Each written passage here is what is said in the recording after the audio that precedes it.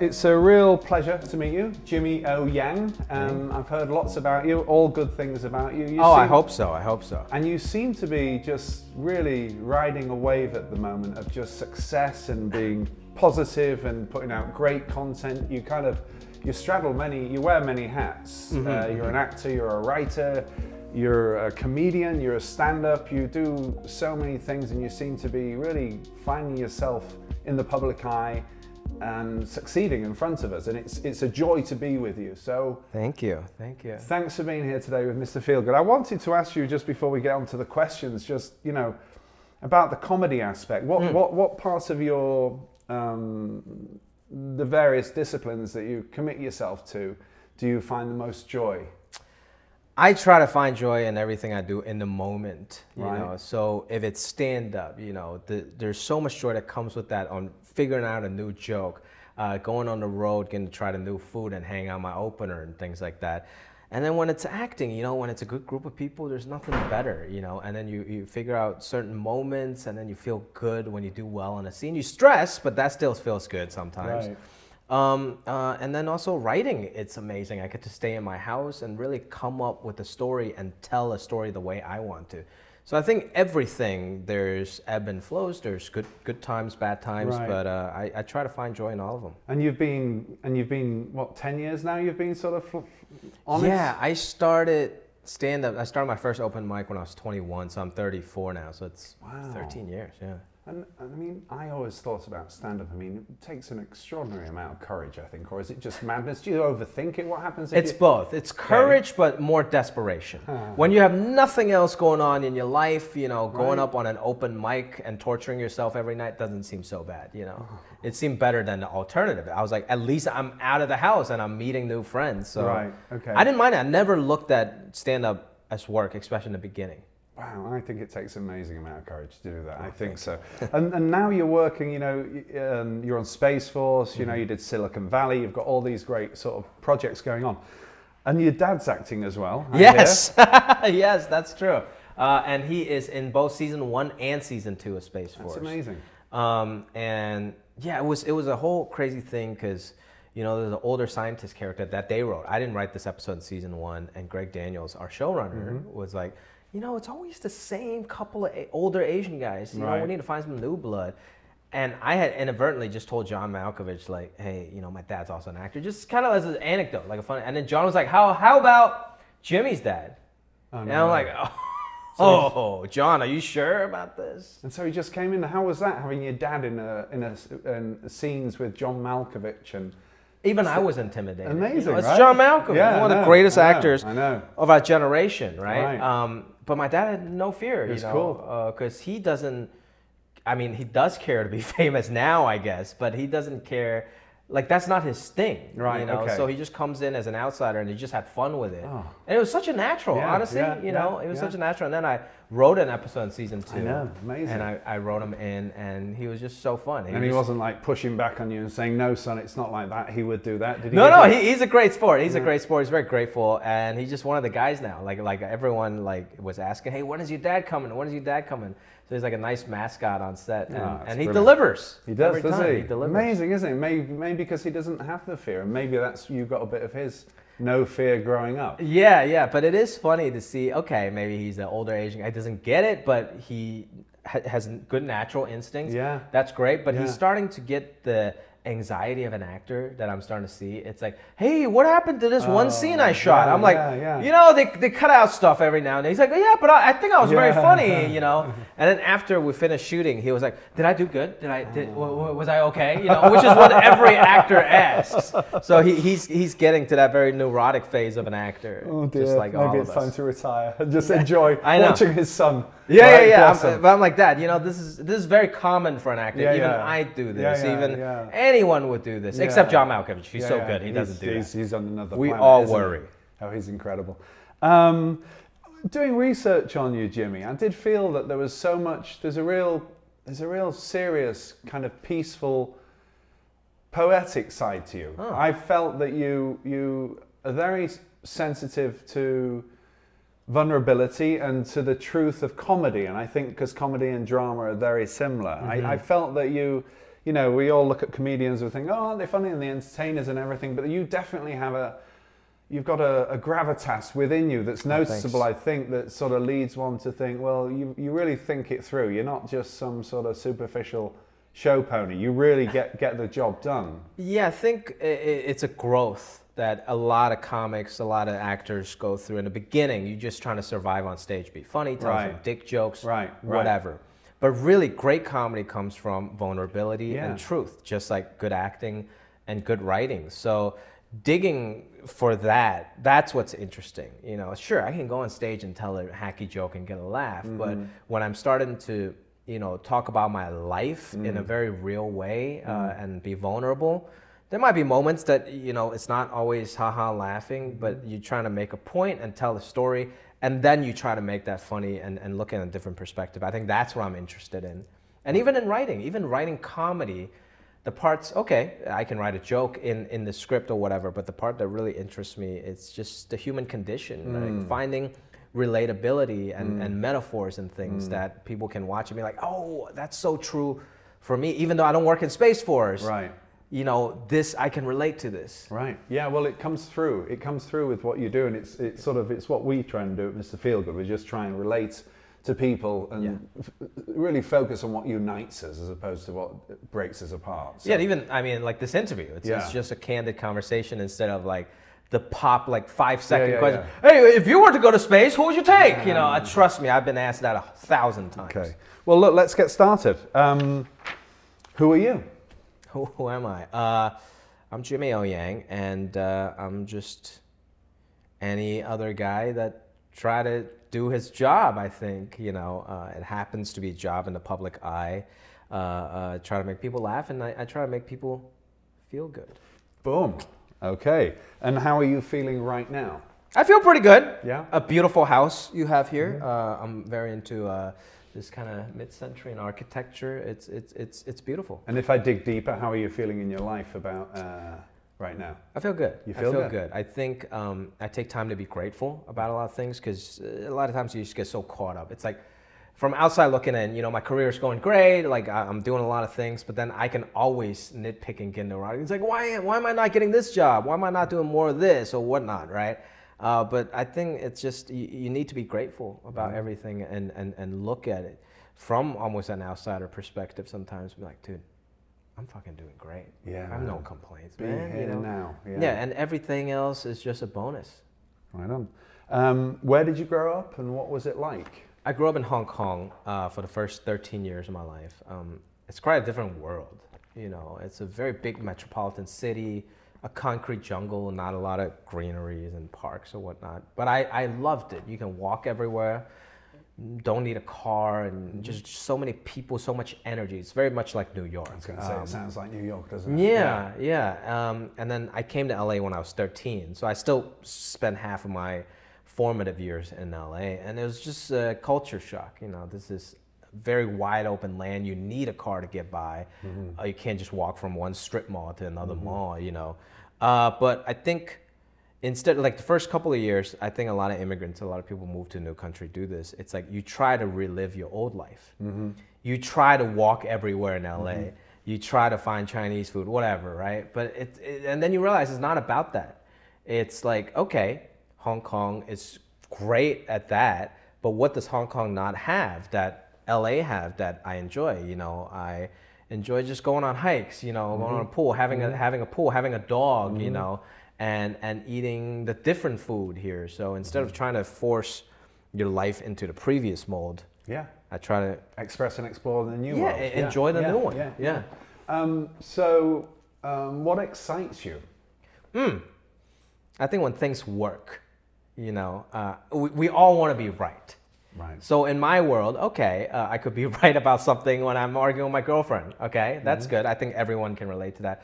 But day to day in my job, it's to prove that you're right, to feel sane as a comic is when a joke works. When you think something is funny, you take it on stage, and then the audience laugh, and then you're like, I feel good. That must feel this good, is right. I'm not crazy. You That's know, awesome. people buy this. And also you're giving something to people to remember, to go away with, and they'll always remember that. It's like a gift in the moment. And I think if you can make people laugh, man, it's such a blessing. It's a joy. I think, there were a few years where I kind of stopped doing stand-up. I was like, I'm fine. I don't need to go on the road. I don't need to do this, do that, because I was doing fine acting. But there's nothing like that immediate response of seeing people laughing and feeling that joy from the whole room. That's very, very fun. And how about theatre? Have you ever done theatre, or was that something that you'd like to do at some point, where you kind of, you have to be stuck with an actual character that someone else is writing, so you can't really improvise? I haven't done theater. It is something I'll be interested in, but the one thing that scares me is that you have to commit to this script. You can't really improvise in theater, not that I know of. You have to commit to this script for 3 months, 10 shows a week or whatever it may be. That just the monotony of that. Right, interesting. Yeah, worries me a little. Yeah. Well, what scares you? What scares you in life? What scares you? Height. Okay. The ocean. No. Failure. I think all of us have a little bit of that. It seems easy, like when I get on stage and make people laugh, but there's just so much preparations that go into every bit of that. I'm so scared to fail. I prepare a lot, and even when I'm playing video games with my friends, I don't like to play games I'm not good at. Right. If we play a game of Madden, I've probably trained at Madden in my own house already for a few months. Okay. So you're a method Madden player. Okay. Yeah. Cool. Yes. Okay. Yeah, that's interesting. What's your proudest achievement? Oh wow, that's a big one. They're all big ones. The first 15 are anyway, but go on. Yeah, my proudest achievement. Thus far. There's so many, I'm not big on awards or anything, and I haven't won anything like a big award. But, I got an award at the Def Jam Movie Awards, which is not like the most prevalent award, but the thing was, it was my favorite people growing up was in the audience. It was like Snoop Dogg was there, Don Magic One, Exhibit, whoever. So I was like, this is cool. Like they might not know who I was, but I gave them a shout out. So, if it's a physical thing, that might be it. But honestly, the movie Crazy Rich Asians, Oh yeah, that was amazing. That's something where I found my creed, right on. My friends, still some of my best friends, and knowing what it did for the culture and for entertainment, just I saw my life change after that. People were more open to Asian contents and we're all proud. So that really changed a lot. And obviously, I'm just very grateful to be part of it. I can't take credit for a lot of it, but that was very cool. It was amazing. It was so well acted, so well cast as well. It was great for us to watch. It's incredible. Okay, what's the hardest thing you've ever done, do you think? Oh, man. Honestly, acting was quite hard. Stand-up, a lot of people talk about stage fear. I never really had stage fear. I was a very good public speaker. I just had to figure out my jokes. But acting was hard. I had to take a lot of classes. I think I have a good instinct about stuff, but still, I have to learn it. And you know what's the hardest part about acting, especially in the beginning, is audition. Oh. That's a totally different sport. I can show up on set, I can be good, but auditioning in front of when there's just two casting directors, reading lines very robotically, and you have to perform, and knowing this is how you get a job, that was difficult. And I think one of the hardest part I had to learn was to be a good listener in life and in my job, because as a comedian, you might listen to the audience, you might feel the audience out, but there's not like a conversation happening. It's just you on stage at a monologue, right? And we're so self-absorbed that way. And a lot of times I see stand-up comedians don't transition well to acting because they don't listen to their partners. They go in with a game plan. They plan something because that makes us feel safe, right? We all do that. We want to do well in something, we plan. But in acting, you have to let go. So really, when I say acting, maybe being the hardest part, but the hardest part maybe it's just letting go and trusting your instinct and trusting your partner. What did Brando said? You learn the lines and chuck them away, I think. Yeah. And then the other thing that came to me was the quote, luck favors the prepared mind. And you're an economist, weren't you? Did you study? I wasn't an economist. Oh, no, I studied economy. Economy, okay. I'm not Alan Greenspan. Oh, no. You know?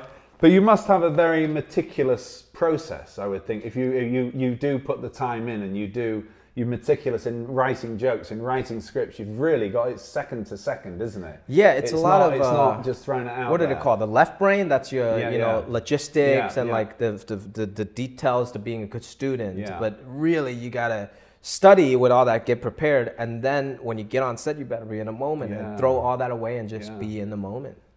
And I mean, you really were thrown in with some really good actors, so I'm sure you've got to be brave to start there and then to learn off them and to absorb and then to bring your own game and not beat yourself up, because a lot of actors do that. Obviously, I still do beat myself up, but I was very fortunate to start on Silicon Valley. That was like a master class for me of comedy, and it was such a great group of people with the crew and the directors and the producers as well. And then, with Space Force, Steve Carell, John Malkovich. I was nervous, but I still learn from them every day. That's incredible, yeah.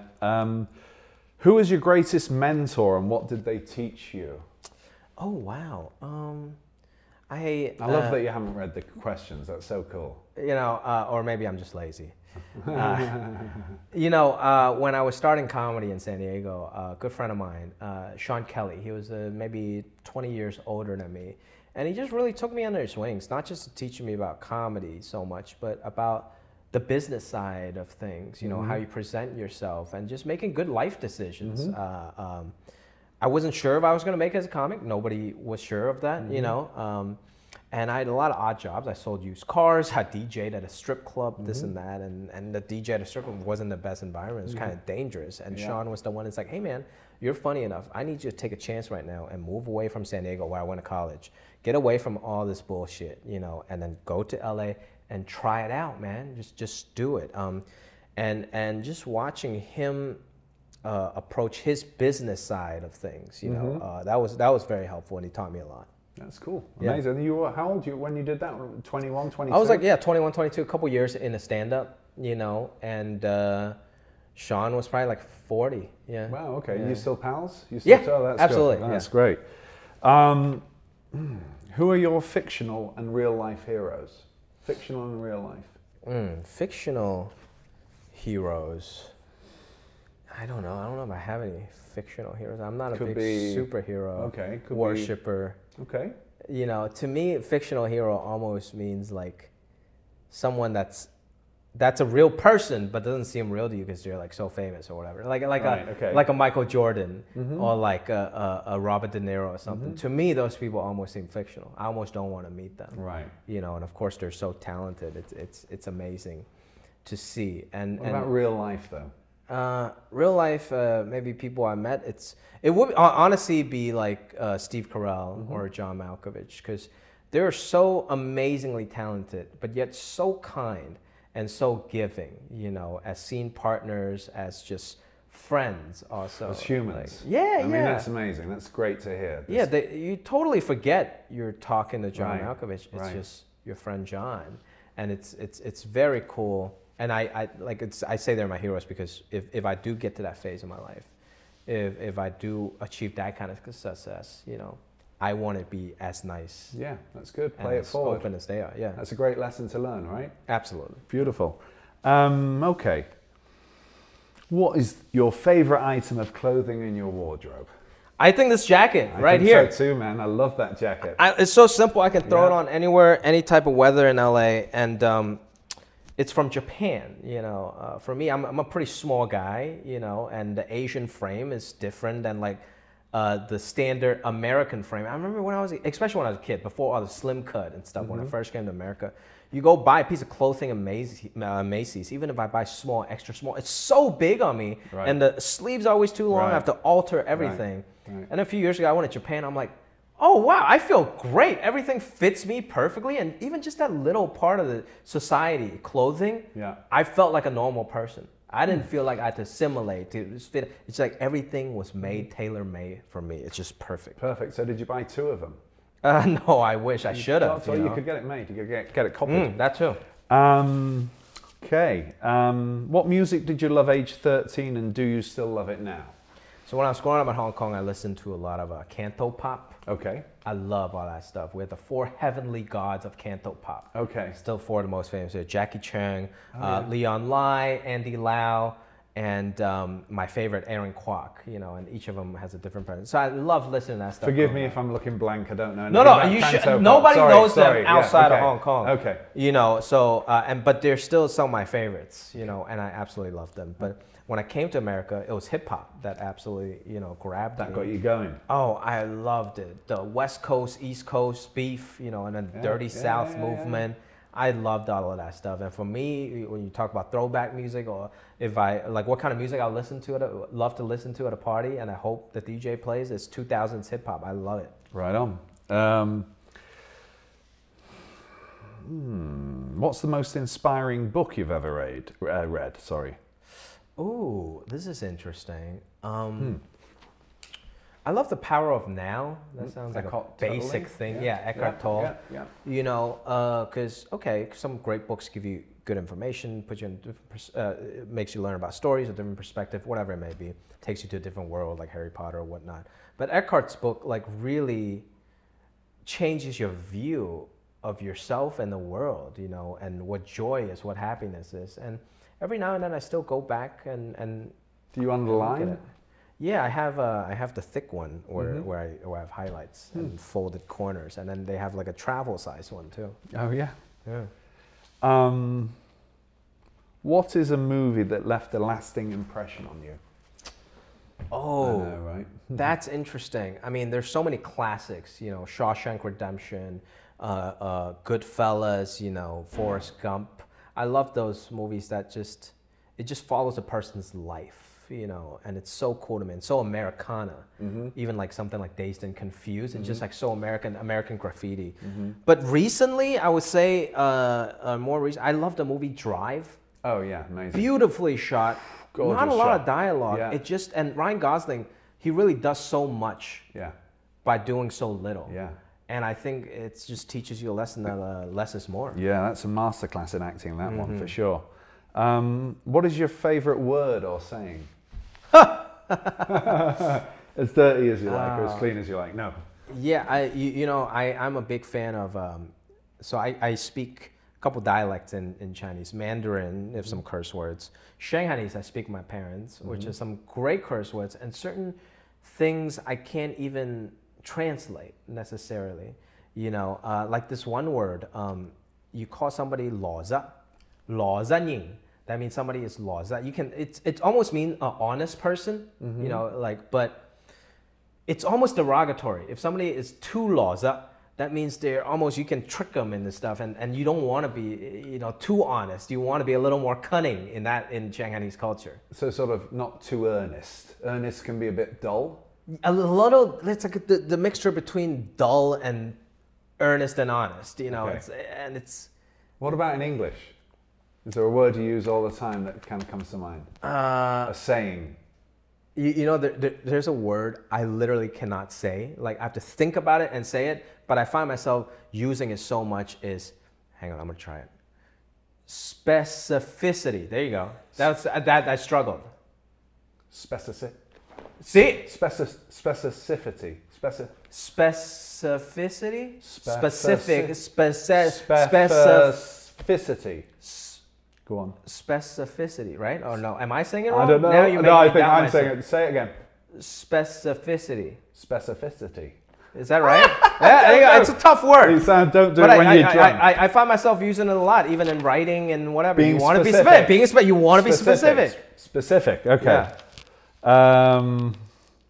What do you want? Well, this is a tough one. This is a really important one, though. I think this one touches me the most. What do you want people to say about you at your funeral? Oh, I always fantasize about faking my own death to see who will show up, or to see if Hollywood Reporter will write about me.